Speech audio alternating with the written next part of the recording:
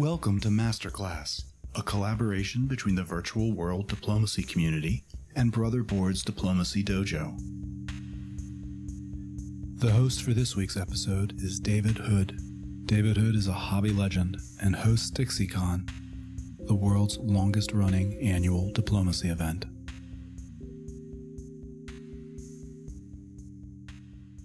Anyway, it is about noon, and David, I've been asking to do this for a couple of months, and we found a time that works for him, so I'm very thankful that he took the time out of his busy schedule to speak to us about a subject that he found interesting. All I really know about the subject is what the synopsis that David Hood gave me, so I'm going to learn a lot today. You probably all know David Hood from the DBN broadcasts. He has been a player of diplomacy since the 80s. He has spoken about his experience learning the game of diplomacy on various DBN media, and he is the leader of DixieCon. Thank you for doing this for us, David. Sure, Natty, I appreciate the introduction. And yes, I am the director of DixieCon. I did start playing diplomacy in 1984 and been running DixieCon since 1987, which is a face-to-face tournament in Chapel Hill, North Carolina. That's the last weekend in May. So 2 weeks from now, we're going to do the second annual virtual version of DixieCon. Hopefully, we'll be back live next year. But if you're interested in playing in the virtual tournament, we've got 3 rounds of diplomacy, and we've got 4 rounds of speedboat with a speedboat final. And we also have other gaming, plus, you guessed it, virtual barbecue. If you're interested in any of that, go to www.dixiecon.com for more information. But today, my topic is not that. Today, my topic is resisting groupthink meta. And I'll tell you why I wanted to talk about this subject today, which is that I was participating in a series of messages some weeks ago about the what the Eastern powers ought to be doing in diplomacy in relation to the fact that there's 4 of them and there's 3 Western powers. What do you do to resolve your side of the board quickly and all that? And there was a very good player who said, well, you should always kill Turkey. The RAI should always get together and kill Turkey in every game. And I thought, I actually can't let that one go, because I am a big believer that the word always should always be avoided. So I think always avoid saying always is the right answer to the meta. Now, what do I mean by meta? The meta is what the current hobby thinks folk ought to do when they're playing diplomacy, whether for a particular power or a particular alliance or a particular tactical trick or whatever the current thinking is what we call the meta. And what I'm talking about in this little masterclass is resisting the idea that because everyone thinks something, that ought to be the right answer. Because I'm here to tell you that the RAI should not always kill Turkey. You should not always avoid taking Belgium. And there are people that will argue this to you, that taking Belgium is a bad idea, that you should instead offer it to somebody else in the West and use that goodwill to build upon for alliance stuff. And that's fine. That's not a terrible argument. But it is not true that you should always avoid taking Belgium. And for those of you that have watched me play France, you know that if anything, I'm always wanting to take Belgium. But even that's not right. Sometimes the right answer is to give Belgium to Germany or give Belgium to England or whatever, or leave Belgium open or bounce there. It's totally situational, which is a word that I've used a lot over the last 12 months of the virtual diplomacy world. But I still believe in it because it's true. Lately, I think I said on a DBN broadcast, you should almost always cede Sweden to Russia if you're Germany. Not always, but you should almost always do it. I like to do it paired with some kind of deal with the Russians. I will cede Sweden to you if, and then you fill in the blank. But it doesn't even have to be that. But what I'm saying is, and I think you get the idea, you should not always do anything. The perspectives here that I'm getting ready to offer are 3. There's a historical perspective to what I'm saying. There is a sociological perspective to what I'm saying. And there is what I would call a developmental perspective. In other words, your development as a player. And some of what I'm going to talk about today is not actually strictly limited to diplomacy. And you'll see why I cared about this subject so much, because I believe this is a subject, groupthink, that is a real menace to good thinking in life and good decision-making in life, not just in diplomacy. But the fact that it applies to life doesn't mean it also doesn't apply to diplomacy. So let's go into what I would say my first perspective is, which is historical. And this is something that I have the ability to say more than some other folks, just because I'm old. I've been here a long time. I've been playing diplomacy a very long time. And I can give you a perspective here with which you may not be as familiar. Sometimes we get into the idea that, well, everyone else thinks such and such, and that must be true. Well, it depends on when you ask. Because when I first got into the hobby, the weaklings were Austria and Italy and Germany. And the strong powers that everybody was always wanting to play were England and France and Turkey, and sometimes Russia. That's right before I got into the hobby in the 70s.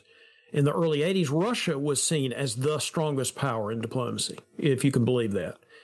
And then that started waning. And then it became the Wicked Witches, the England and the Turks.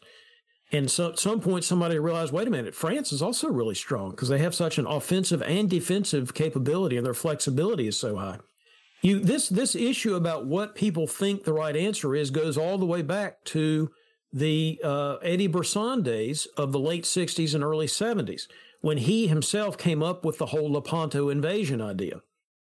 Until then, Austria and Italy pretty much fought all the time. And so his solution to that was, how do I do something with the Italians other than either going after Austria or going after France? And the answer was, go after Turkey. And that's how he came up with the concept of convoying to Syria as a way to get, to break or crack open the Turkish egg. Now, so when I got into the hobby, AI was fighting again. This was in the mid-'80s. They were fighting again a lot. There was a lot of hedgehog openings. There were a lot of, the Austrians just holding in Trieste and all kinds of stuff. And you will sometimes see this online even today. In certain places online, that is still the meta, or at least has become the meta again. That Austria and Italy, being the only powers with home centers that are next to each other, are destined for conflict. When I got into the hobby in the mid-'80s, and when we started playing in our diplomacy club, AI became friends most of the time. And it led to a lot of AI versus RT stalemates in the East. So at some point, that began to wane, and it began to wax more that you do an AstroTurk, and you jump against the Italians or the Russians immediately as an AT. Or you end up with the Italians just plowing into Austria and hoping that they can convince either Russia or Turkey to stab the other so that Italy doesn't become the next, target of the juggernaut. My point and then there was the key opening that came in at some point, and sometimes people mistakenly say key Lepanto. That's really combining two openings that sometimes got combined in the old days and sometimes did not. All the key opening was intended to do, which was named after a guy named Jeff Key, was to put the Italian army into Serbia so that it could start being useful again. The Italian army is really the problem with the opening Italian position. It can't do a whole lot unless it goes to Munich or unless it goes to Piedmont and tries to get into Marseille or unless it plows into Austria. So the key opening was yet another idea of how to avoid that by putting the Italian army on the front line against the Turks. My point is not to get in those weeds. My point is to say that just because you think folk believe something right now doesn't mean they've always believed it, and they're probably not going to believe it 2 or 3 years from now. Just historically, that appears to be true. So don't yourself get in the rut of thinking that something ought to always happen the way it happens. I wanted to use last night as an example. If you were watching VDL, you will see that the folks in the VDL games last night did not do the same things over and over again. They were basically doing what I'm advocating, which is thinking outside the box and doing different things. And if you watch the coverage, you saw me say several times, I've been playing this game and watching this game for 30-something years, and I've never seen this, which was fun. I've noted here on my slide the concept of the Sea Lion or the Kraken or the Great Northern. The Great Northern is England and Russia working together. At different times in my hobby career, these particular alliances have also waxed and waned. When I first got in the hobby, the Sea Lion was out. And people primarily did not go after England, which is surprising when you think about it because England was seen as so strong. But it was really more a question of EF or EG or triples. You know, the scourge of the Western triple was true even when I got into the hobby, not just now. But the Kraken, the idea of an IT alliance actually working, is something that has often been on the outs and often seen as silly. And of course, if you were watching last night, you saw Ed Sullivan and Morgante Pell do an IT all the way to a 14-14. And that it surprised even me, as those of you that were watching last night saw. I thought Ed was going to be on the odd man, was going to be on the outs, and that turned out to not be true. So there's lots of things that used to be prevalent and they're not now, and vice versa. There's lots of things that are prevalent, now that used to not be prevalent. So I would argue from a historical point of view that you're selling yourself short if you think upon your whatever years you've got in the hobby that you've got this all figured out. And that, for example, the RAI ought to always kill the Turks. I mean, maybe, sometimes, but certainly not always. From a historical point of view, it's short-sighted to think that you've got it all figured out. Now, this leads me to a related concept, which I sometimes hear people talk about, which is there's lots of old strategy and tactics advice available online, but a lot of it is wrong. And I agree with that. I agree that even though I enjoy going back and looking at the old articles, I actually wrote some of the older articles from the 80s and 90s.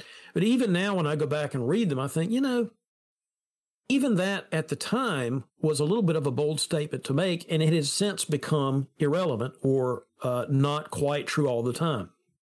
So my advice when you're reading and I do think reading articles and stuff is a good way to learn the game and pick up advice. But you do have to pick and choose. You do not have to, and of course, I may be preaching to the converted here, but you don't have to, just because somebody that you respect or somebody whose name you recognize said that such and such should always be the opening for the Germans or something, doesn't mean that you have to accept that. It might have been, and you need to put it in historical perspective, that's what people during that particular phase of the hobby, that's what the meta believed, or at least that's what that speaker believed. And I would, you can get good tips from some of that stuff, but I would encourage you to pick and choose on that and not accept any of it at face value, not accept any of it 100%. And that also goes for those that might want to give what we used to call S&T, strategy and tactics advice. I think that's important, and I encourage you to do that.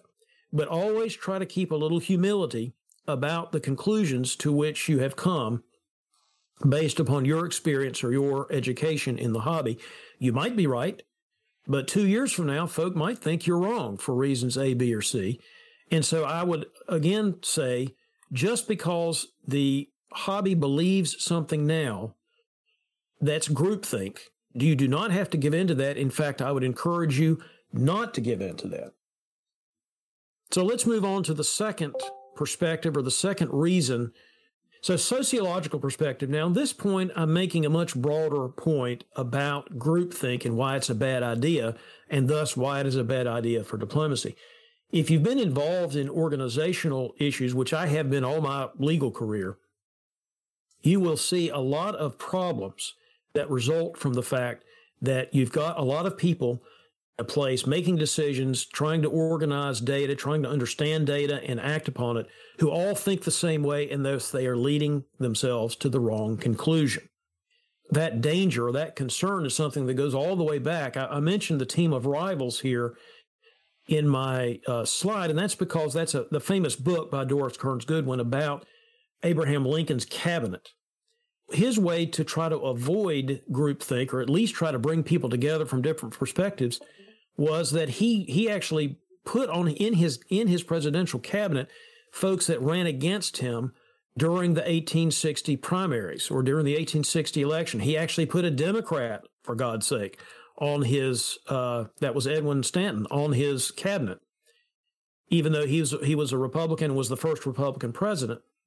His thinking was that if he had different people telling him different things from different perspectives, his decision-making would be better. Now, arguably, it actually did not work in his case. I actually disagree with Doris Kearns Goodwin about how well it worked. I think it actually didn't work well at all. But that's because he didn't do a good enough job of keeping people rowing in the same direction, even though their oars looked different and came from different backgrounds. He had trouble keeping them from conflicting with each other. So I'm not suggesting that everything about this is right, but I am suggesting that innovation is actually what you want when you're making good decisions and where you're coming to conclusions about data. And being a stick in the mud is what you're trying to avoid. And it's easier to be a stick in the mud if everybody's got the same stick in the same mud. So how do we avoid that? Or actually, let me give you some examples. It used to be true that IBM ruled the world of technology. And it used to be true that AT&T, the world of media, or of communications media, I'm sorry. It used to be that you had lots of big companies, Xerox and other things, certain banks that thought they owned banking. And somebody came along later and came up with a better mousetrap in all of these examples. I'm particularly sensitive to the banking one because it was actually North Carolinians that changed the banking world, if you don't know that, and made it much more innovative. And that's why Charlotte, North Carolina is now the second banking center in the United States instead of much bigger cities, because somebody who really wasn't part of the in crowd came in and said, you know what, we should do this. We should do interstate banking a different way. We should innovate. We should get some of these regulations out of the way, which they did, and it totally changed the world of banking. So there's other examples you could come up with. You know, all you have to do is think about which companies now are ruling the roost versus which companies we thought 15 years ago had a monopoly. You know, at this point, the whole concept of a monopoly case by the government against Microsoft seems goofy because, as we know, Microsoft lost its way in a lot of ways, lost its technological innovation sense, and lost out to other companies. And so even if we now think, well, Apple and Google and Facebook and all these people, they're going to rule the world forever, I doubt 10 years from now, we're going to be saying that, because it is so easy for everyone be thinking the same way, and particularly if everyone looks the same. And this is where I bring in the concept of diversity, which I actually think is important, not just in some kind of political sense or sociological sense, but in an organizational sense. It's really important to be thinking about things from different perspectives. And the best way to do that is to have people that come from different backgrounds and have different experiences. It's a great way to cause strength in your organization, and I would argue strength in our hobby, in our diplomacy hobby. You may have noticed that there have been a lot of efforts to really recruit and promote diversity in our hobby in the last couple of years, which I absolutely and totally support. And this is one reason why I support it, because you're gonna need to get different perspectives to have a more educated and, frankly, a better view of the diplomacy meta. I've told this story before. Sometimes back in the old days, before the internet, it was really exciting when you found a sub-hobby, a sub-diplomacy hobby that you didn't know about, and that used to happen all the time. You would end up with a bunch of people from Austin, Texas, or San Antonio, I think it was, who played together. We didn't ever hear about them, and all of a sudden one of them realized there was a wider hobby because it was by mail, so it was a hit-or-miss thing to actually find such people. But once you did and they started coming to face-to-face tournaments, they would come with completely different ideas on what to do in the English Channel, or whether to give the Russians Sweden, or what the Italian opening ought to be. They'd come with completely different ideas, and it was exciting to not just accept them, but to try to incorporate their thinking or their perspectives into the hobby as a whole. That is even more true now, I would argue, in the world of the internet, where we have such more opportunities for connectivity and for bringing different types of people into our, quote, organization, end quote, or, you know, our hobby. So to sort of conclude this subpoint, you can see here the contrast I'm giving between the ossified, calcified, dying skeleton of a diplomacy player, I'll let you decide who you think that is, versus the organic, growing, healthy body of a diplomacy player, which is what we should be striving to be. So if you ever feel yourself getting ready to be the old man on the lawn, you know, who says, get those kids off my lawn, because you already know how the lawn's supposed to look, and you already know what height the grass is supposed to be, and you already know that the lawn is better off without people, and you don't need new information, and you don't need new ideas. You are the dying skeleton. And you need to resist that and try not to react when somebody says X and you say, it's always not X. Before you say that, give what the other person is saying a chance to percolate in your brain and see if they might have something to say about diplomacy, might have something to say about the meta or the hobby that you might need to hear. The other thing that I really encourage people to do is to seek out new opponents and new ways of doing things. If you always play with the same people, you're also making a mistake, because not only is it less fun, and we're going to get to that in a minute with my third point, but also you're losing the opportunity to learn. You know, it is certainly true in my experience that I have learned a lot by watching people play diplomacy and playing with them. Now, sometimes you learn what not to do, but that's also an important lesson. But you also learn things to do that you had never thought of. Here is an example.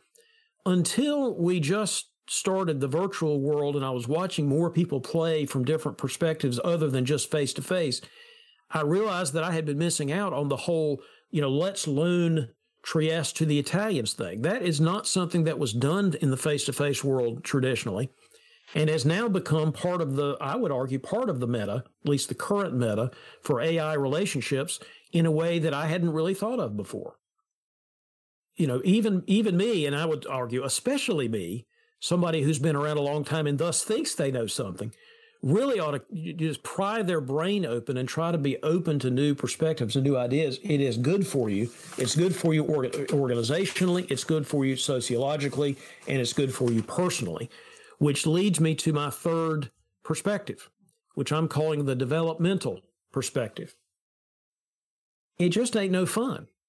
If everybody thinks the same way about the same stuff and always opens the same way, I encourage people to try new openings, even if you think they're a little goofy. And if anybody's played with me, you know that. I enjoy doing different openings. I enjoy sometimes, again, not very often, but sometimes supporting Vienna to Galicia with Budapest and stranding the Russian army in Warsaw for the all-important fall turn. I've got 2 guys in Romania. Who knows what I can do in that situation? Yes, I'm foregoing Serbia potentially, but you try new things and see what happens. I would argue it's not just good for for you sociologically or historically to realize that, that the meta may not be right. It's good for the fun of the hobby. Do you always want to eat one flavor of Lifesavers? Or do you sometimes want to try, the wintergreen flavor?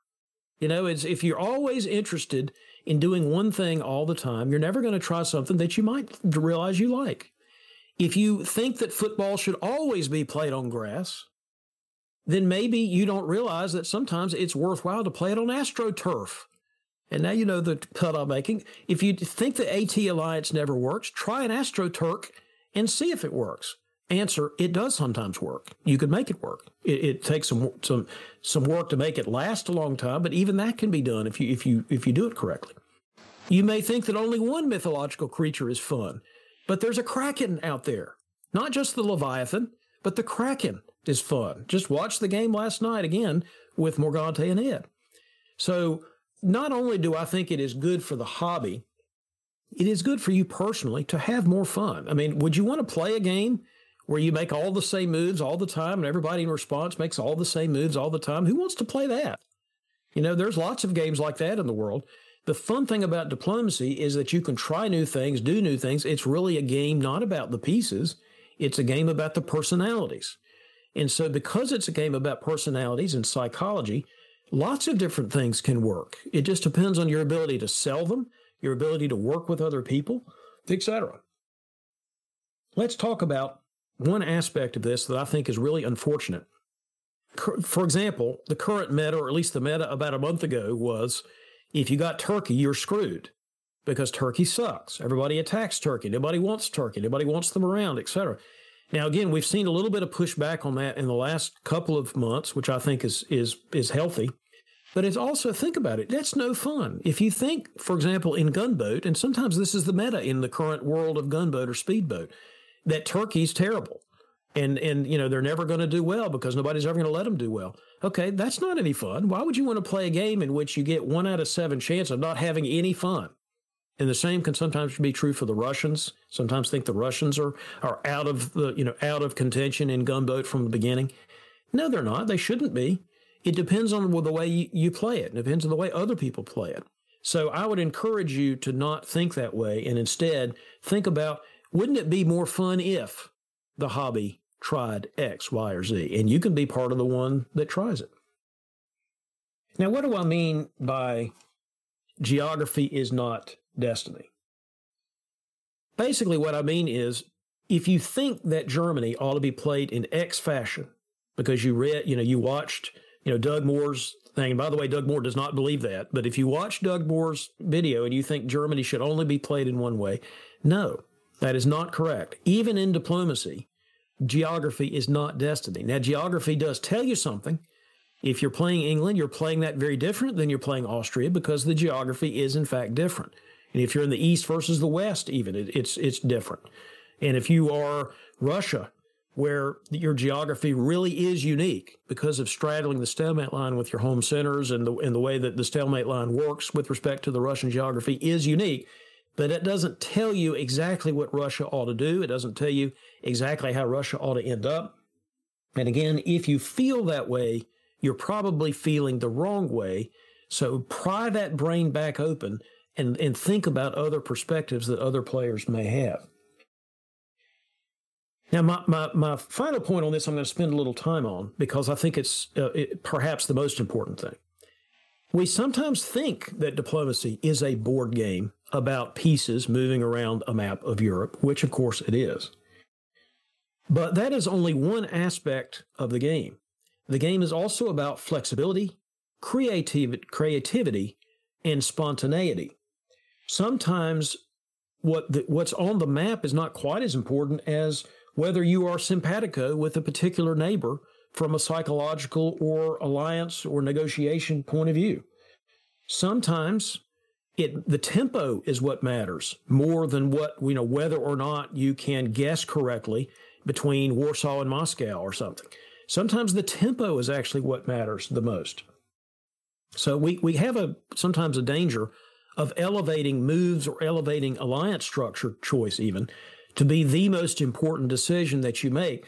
And it often is the most important decisions you can make, but they are, again, not the only decisions that you make in diplomacy. And if you think that, then you have given into and are adopting a groupthink meta that you should avoid. You can, again, I think some of the games last night are a good example of this. There was some goofy crap last night that was fun to watch, and some of that goofiness totally worked. Even when I didn't think it was going to, from a commentator point of view, it totally worked because that's the way the negotiation had gone. If you can sell the ice to the Eskimos, as they used to say, then you can sell the concept of the Turkish fleet ending up in Norwegian and eventually ending up, dealing with Norway and St. Pete from the north, etc.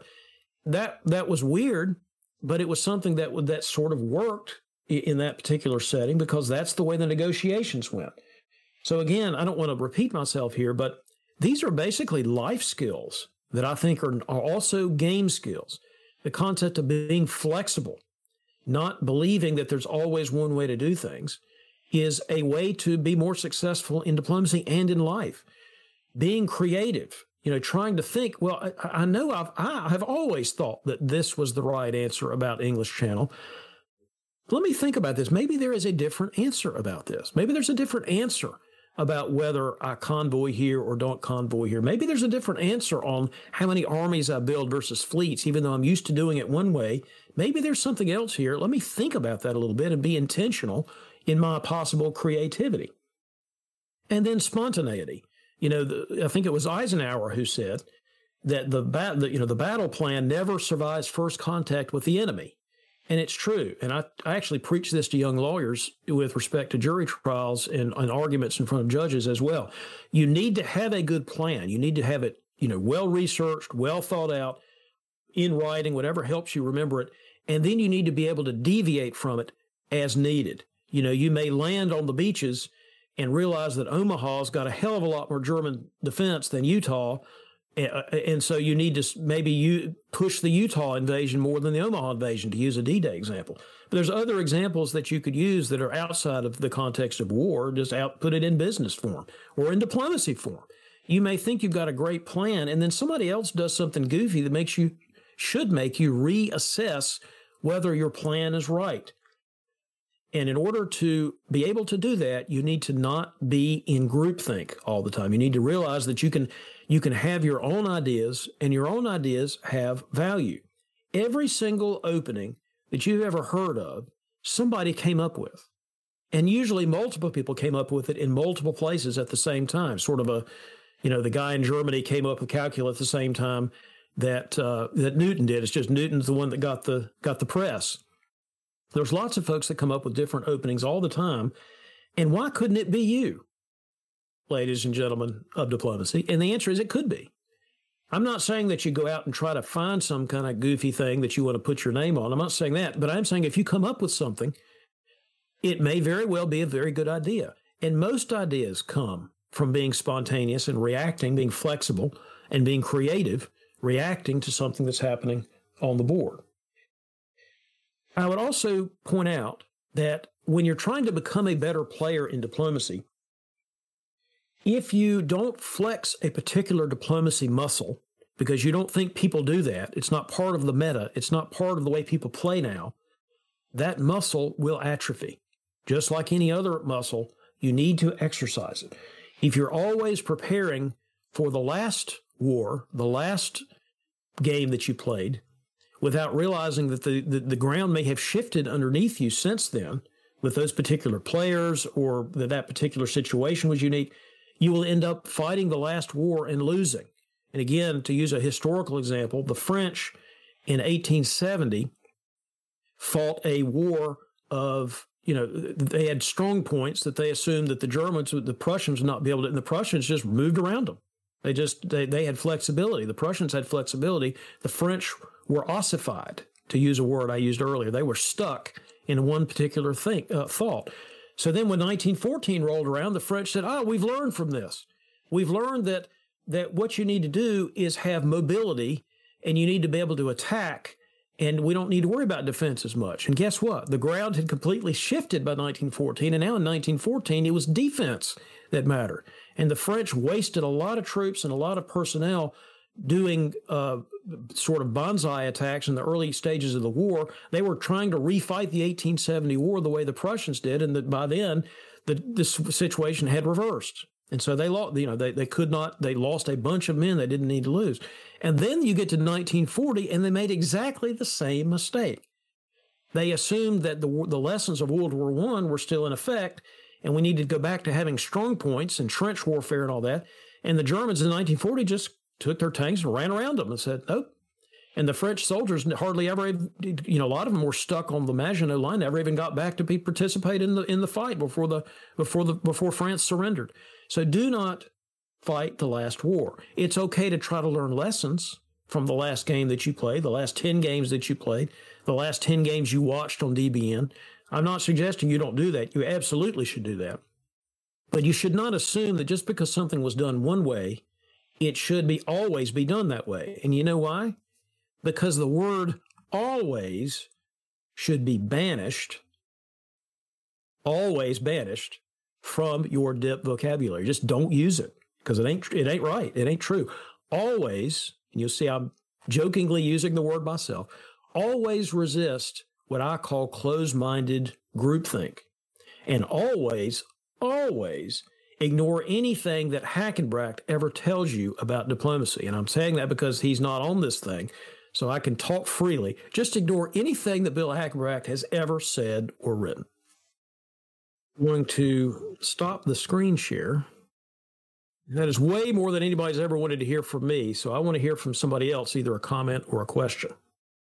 David, it seems to me that the meta is speeding up a bit with DBN broadcasts, in that people see what works in 1 month's games and try it in the next month, and then the meta shifts. And I'm wondering if you think the meta is speeding up with DBN, or if that is just something that I am imagining because I'm relatively new to the larger hobby. No, Natty, I think you're absolutely right. And I think last night, again, if you didn't watch last night, you need to go watch it, because it was really a lot of fun, really fun games. But I think last night was a good example, because you saw people trying things and doing things last night that they hadn't been doing, or that other people hadn't been doing in previous iterations, like 6 months ago or something. And I think that's either because they were watching what somebody did last month, or they're watching what somebody did in a game that they're playing online, or watching what some. And I do think that the connectivity of the modern hobby, particularly with DBN, means that information flows a lot faster than it used to, which should in fact speed up the churning, what I call the churning of the meta, which is a good thing as far as I'm concerned, because that will help us avoid having these sort of entrenched positions that we sometimes get into as diplomacy players and think we've got everything figured out. And I'm as guilty as this as anybody else. I mean, anybody who's watched me on Commentate knows. But I try my best to keep an open mind about what somebody's doing, but it's hard not to have an opinion. But having that opinion and not being willing to listen to other people's opinions, and frankly, here's an example from last night. I thought Ed really was going to get sort of screwed out of being in the top of that last game, the game that had the IT Kraken, and I was wrong about that. And I'm willing to say that I was wrong about what Morgante was willing to do there. And I think it's important for us to have a little, I think I said this earlier, to have a little humility about our diplomacy. Even those of us that think we have some concept of what's going on need to realize that we probably don't. As Commander Data once said in a famous episode of Star Trek: The Next Generation, the beginning of wisdom is the statement, I do not know.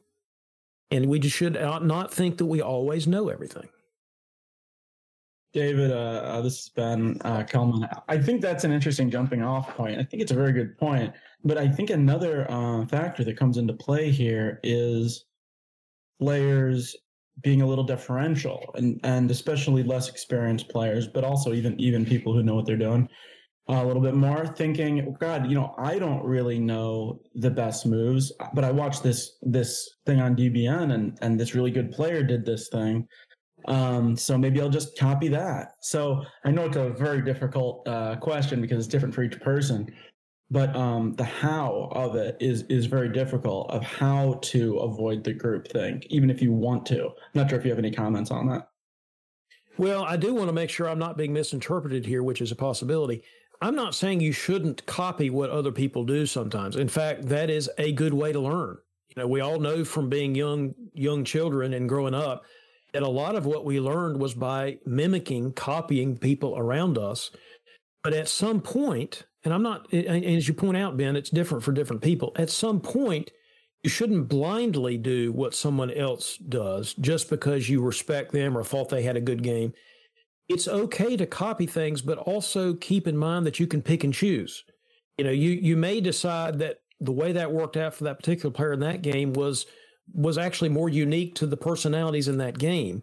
And you may decide that as you're copying it, as you're trying it, you say, well, crap, this isn't working the way I expected. I wonder why. It's not because you're a bad player necessarily. It's not because you're learning the game and other people already have the game figured out. It's because each game situation actually is somewhat different.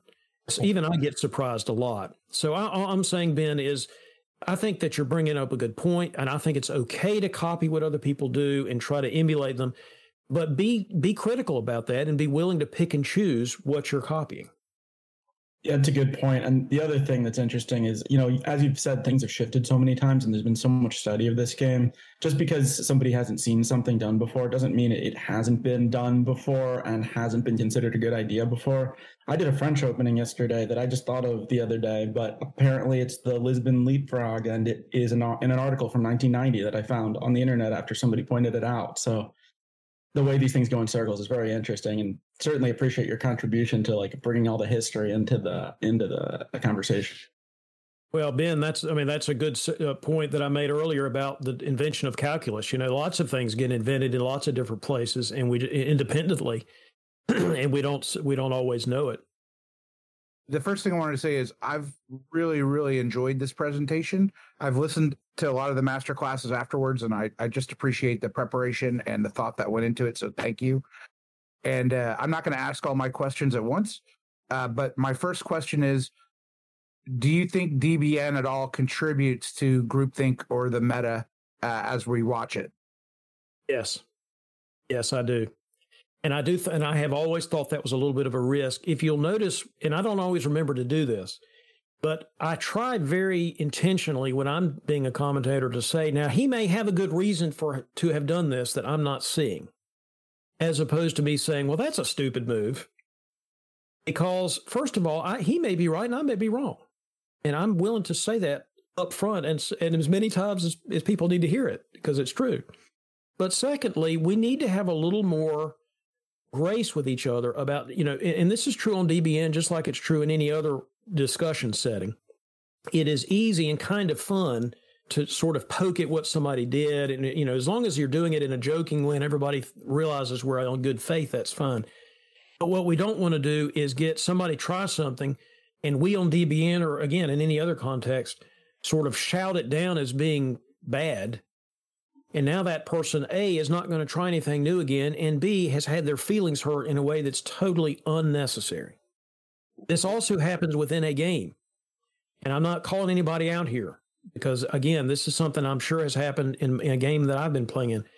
But when you are tempted in a game to say to your alliance partner or your enemy or whoever you're talking to over on the side of the room, either virtually or face-to-face, you're tempted to say, well, that was idiotic. What the hell did you do that for? Or that was a really stupid thing to do. Once you're tempted to do that, and maybe that works for you, but it's not going to work most of the time. And it's also really, really bad for the development of the hobby and us as individual players. So I think it is important when you're watching DBN, when you're reading an article, when you're listening to a podcast that Brother Board's put out. Brother Board knows a lot about this game, and I'm here to tell you that. But I'm sure that he would tell you that you don't have to accept everything he's saying at face value, and you probably shouldn't.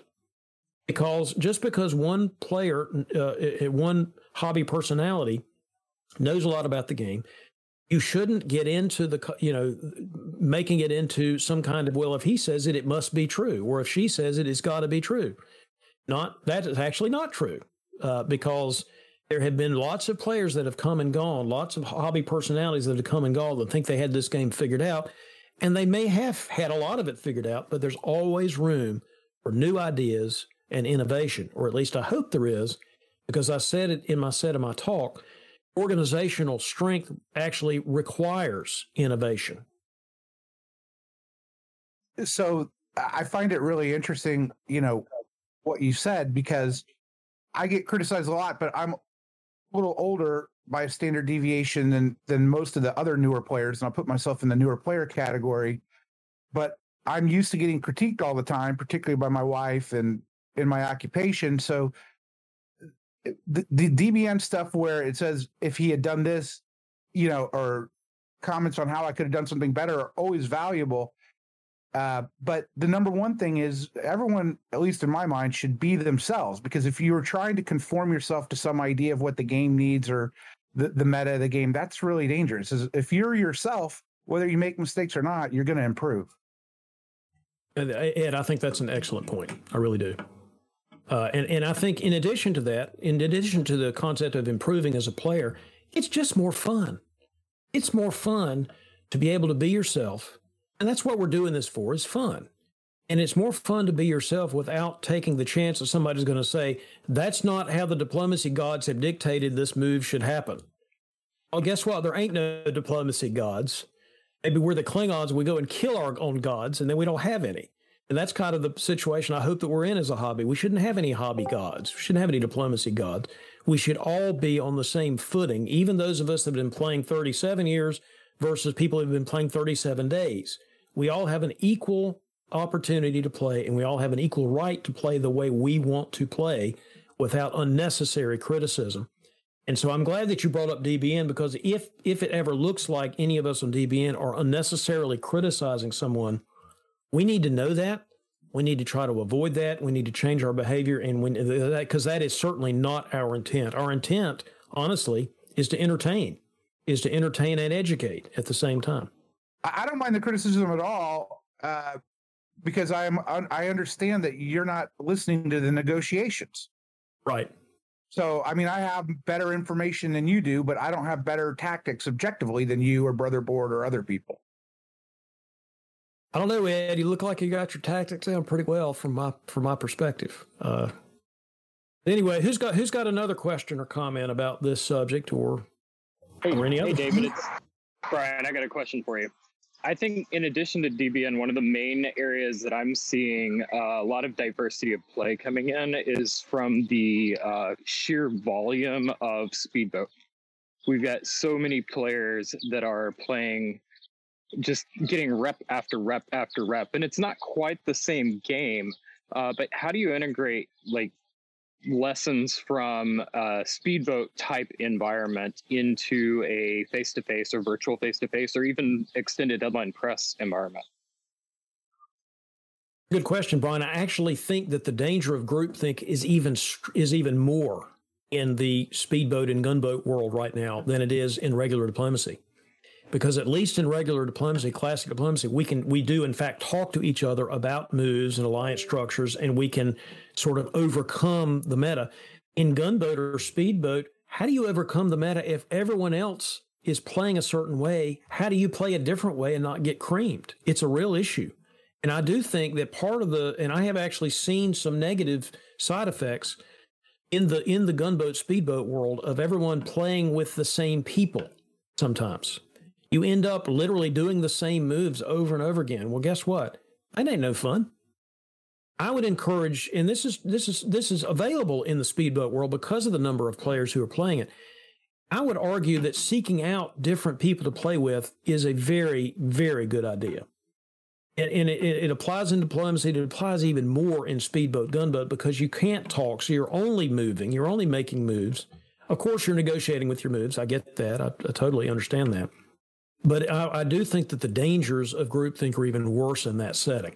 So people that play a lot of gunboat and speedboat, be very intentional about not becoming the ossified, desiccated skeleton of a gunboat/speedboat player, but still try to remain a living, breathing, growing human being player. David, user Parasite asks a similar question. Says, I definitely agree with being spontaneous and creative, but do you believe a specific game mode gives you a better chance to flex your diplomacy muscles? Because gunboat does not have press. Does that mean it's more ossified? I mean, I think it has the potential to be that way, honestly, because sometimes in gunboat, and I don't want to act like I know everything here, but I have played a lot of gunboat in my time, less speedboat, but a lot of gunboat. It can be very tempting to do openings that other people do so that you don't be perceived as having done something sort of unconventional or threatening to your neighbor. I mean, sometimes openings that we're used to, you give it to somebody else and they're completely like, what the hell did you just do? I had a game I played in the Nexus Gunboat Tournament where I was Italy and I went to Tyrolia, which, by the way, used to be the most popular Italian opening by far, was to go to Tyrolia. And then I took a shot at Munich. And the guy that was playing Germany afterwards really reamed me out about it, said, what is wrong with you? The Italians should never go after Munich. And you knew what, I was getting my hackles up when he said never or always. Because I'm like, man, no, don't start that with me. And his argument was that only helps France, which is bad for Italy, blah, blah, blah. And I said, look, man, first of all, in my experience, in gunboat and in classic dip, the Italians taking a shot at Munich is entirely normal. It may not be normal in your experience, which is fine. Don't be telling me that it should never happen, because in my experience, which is fairly broad, it is a totally normal thing to do. And what it means, you're not intending to hold Munich, you're meaning to turn that army that's useless into a fleet which is not.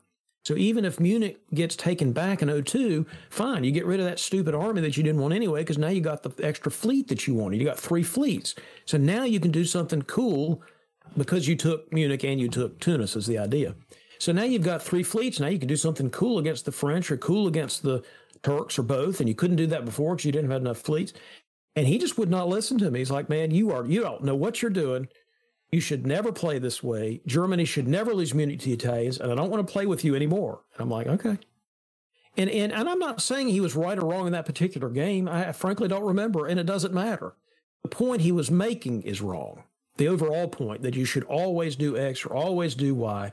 Downside in gunboat is you don't have a chance to explain to people what just happened and why it happened. And so you end up not taking the chances not doing the less conventional moves because you're afraid of the reaction. And that's a real danger if you play gunboat or speedboat that way, because it's frankly less fun.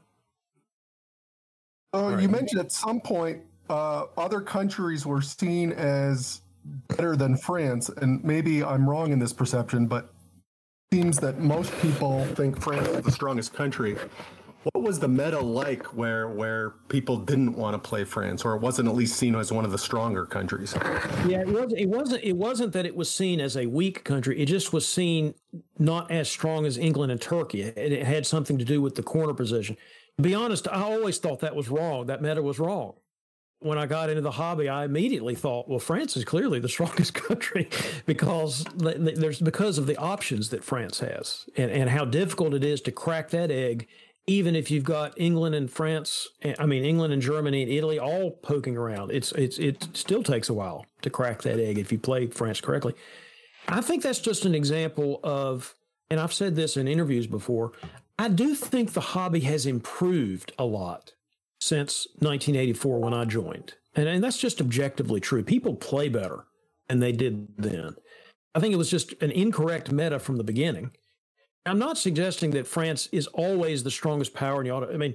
But it's certainly a lesson that we've all learned is the strength of France and how other players should be dealing with that is important. I'm not saying you should attack them. Sometimes the strength of France is good because they're your freaking ally. So the fact that they're strong helps you succeed. But my point is that the meta sometimes is just objectively wrong. And I do think that, and this might contradict a little bit of what I said earlier, just because something historically was true doesn't mean that it was ever actually accurate, you know? And I do think that meta was always wrong. And I think that one reason that we play better now, not just because of DBN and all that, it's such a recent thing. We don't really know yet how to evaluate the effect of that on the game. But since the game became an internet-based phenomenon, and since you had things like WebDip and PlayDip and Backstabber and all the other ones, it's just so much easier to play a lot of games now. It used to be back when I started, not to be the back in my day guy, but I'm going to give you a back in my day story. You played face-to-face or you played by snail mail, which I did a lot of. And those games, that frankly, for the time period, I had a lot of fun doing that. I was just thinking about the other day how I used to just run to the mailbox every day to see if the zine had come out, to see if my attack worked or my stab worked or to see if I got stabbed. It was a lot of fun. But it was much harder to play games, to play a lot of games in those days. And we all know that the more games you play, the better you're probably going to get at any board game, including diplomacy. And so I'm not suggesting that we might not know some things now objectively that are better than the way we knew things 30 years ago, because I think that is true. But even the things that we think we know now, we need to be flexible and open-minded and realize that 5 years from now, we may think differently. And there's nothing wrong with that. Are you familiar with that Trivial Pursuit card that asked what the easiest country to defend in diplomacy is? I've heard of this, but I've forgotten what it was. What did it say? According to Trivial Pursuit, the easiest country to defend is England. Yeah, okay. I think I do remember that. Yeah. So I wonder if that is specific to the meta of, say, 1981 or whenever the first edition of Trivial Pursuit came out. Yeah, that's entirely possible. And the thinking back in the day was that England was really hard to deal with because they had the extra fleets. They could keep you away from their island. And we all know that the answer to that is to get the jump on them, to get the Russians on side. There's all sorts of answers to that. So that is interesting. I was looking at the chat with Ed and Natty saying in the chat about how you've got established metas in different sub hobbies or in different parts of the hobby, and I think that's exactly right. But when my DixieCon crowd began to go to other tournaments in the mid-'80s, we were shocked by the way people played. Sometimes good and sometimes shocked good in a good way and sometimes shocked in a bad way. We actually did have a lot of AI friendship and lots of alliances and all that. And we went to tournaments and Italy was almost always plowing into Austria as fast as they could. And Austria was worried about that, so they held in Trieste and all this goofiness. And I'm sure we were doing things wrong that other people, I didn't really understand how draw, not include all survivors worked. Back in my day, all the scoring systems were draw-based, so I apologize for that. But understanding one versus the other was another part of the meta that I didn't quite understand. And, while we're on the subject of scoring systems, that's another thing where the meta completely changes over time.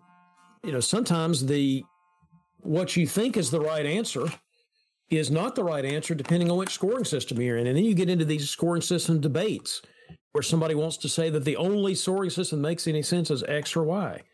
And I'm here to tell you that you think that the ideas between Austria and Italy, or between, whether there's whether England is the easiest one to defend or not, you think those things have changed.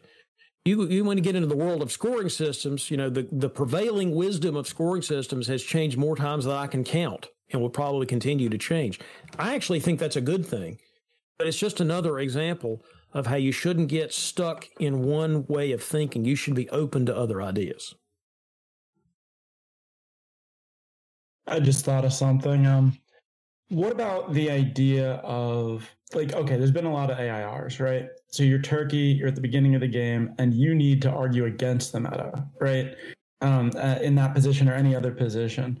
Do you have any advice for somebody trying to combat the meta during in-game negotiations? You mean in the particular context of an AIR alliance versus the Turks? Well, I kind of was giving you the option to answer within that context, or if you had any, I have my own ideas. I'm sure everyone does about what to do when you get into a game as Turkey these days, but generally when you get into any position and you know that what you want to do is not the meta and you've got to pitch that to someone, that's a tricky position to be in, right? Because the other person you're kind of just starting from a disadvantage. Well, one way that I have done that in the past is literally to pitch it as, wouldn't it be fun to try this? Wouldn't it be fun to try something different? Do you always want to eat the same thing, or do you want to eat something different today? So I have sometimes pitched it that way. Wouldn't it be more fun? Wouldn't you have fun trying this new idea that I've got? And sometimes that doesn't work, but I do think that's a possibility. It's not. It's an argument that you could use that's not specific to the game. It's an argument you can use that's specific to the fact that people like variety in other parts of their lives. I mean, there are people that eat exactly the same thing every day. And most of those people are probably not playing diplomacy. If you're playing diplomacy at all, you're probably one of those people that enjoys doing different things in your life. And so one argument you can use is, let's try this different thing in your life and let's have fun with it. Because isn't it more fun to try new things? Because I think most people would answer that question yes. Even if they are completely in the middle of groupthink meta, somewhere in the back of their mind, they realize that variety is the spice of life. So that's something to use. Yes, the idea that I'm going to engage Dave Miletsky in a scoring system debate, which we've only been debating since about 1999 or something, we're not gonna do that.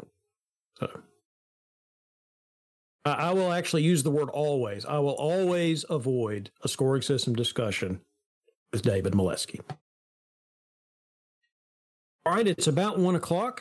In conclusion, then, I am arguing for something that is good for you anyway. Maybe you don't like this. Maybe this is the asparagus that you don't want to eat, but I'm telling you that it's good for you to be creative, to be flexible, and to be spontaneous. So just that lesson that's good for life is good for gaming. So I would encourage you to keep playing diplomacy, keep learning what other people do, but don't take it at face value. Realize that you may have some good ideas yourself. You know how the meta gets changed? Somebody like you changes it. So don't think that someone else is going to be the only person that can do that. You can do that. Even if you're relatively new to the game, you probably have some ideas that will help improve our hobby and our game, and I encourage you to try them out. And that's all I got to say about that, as Forrest Gump once said.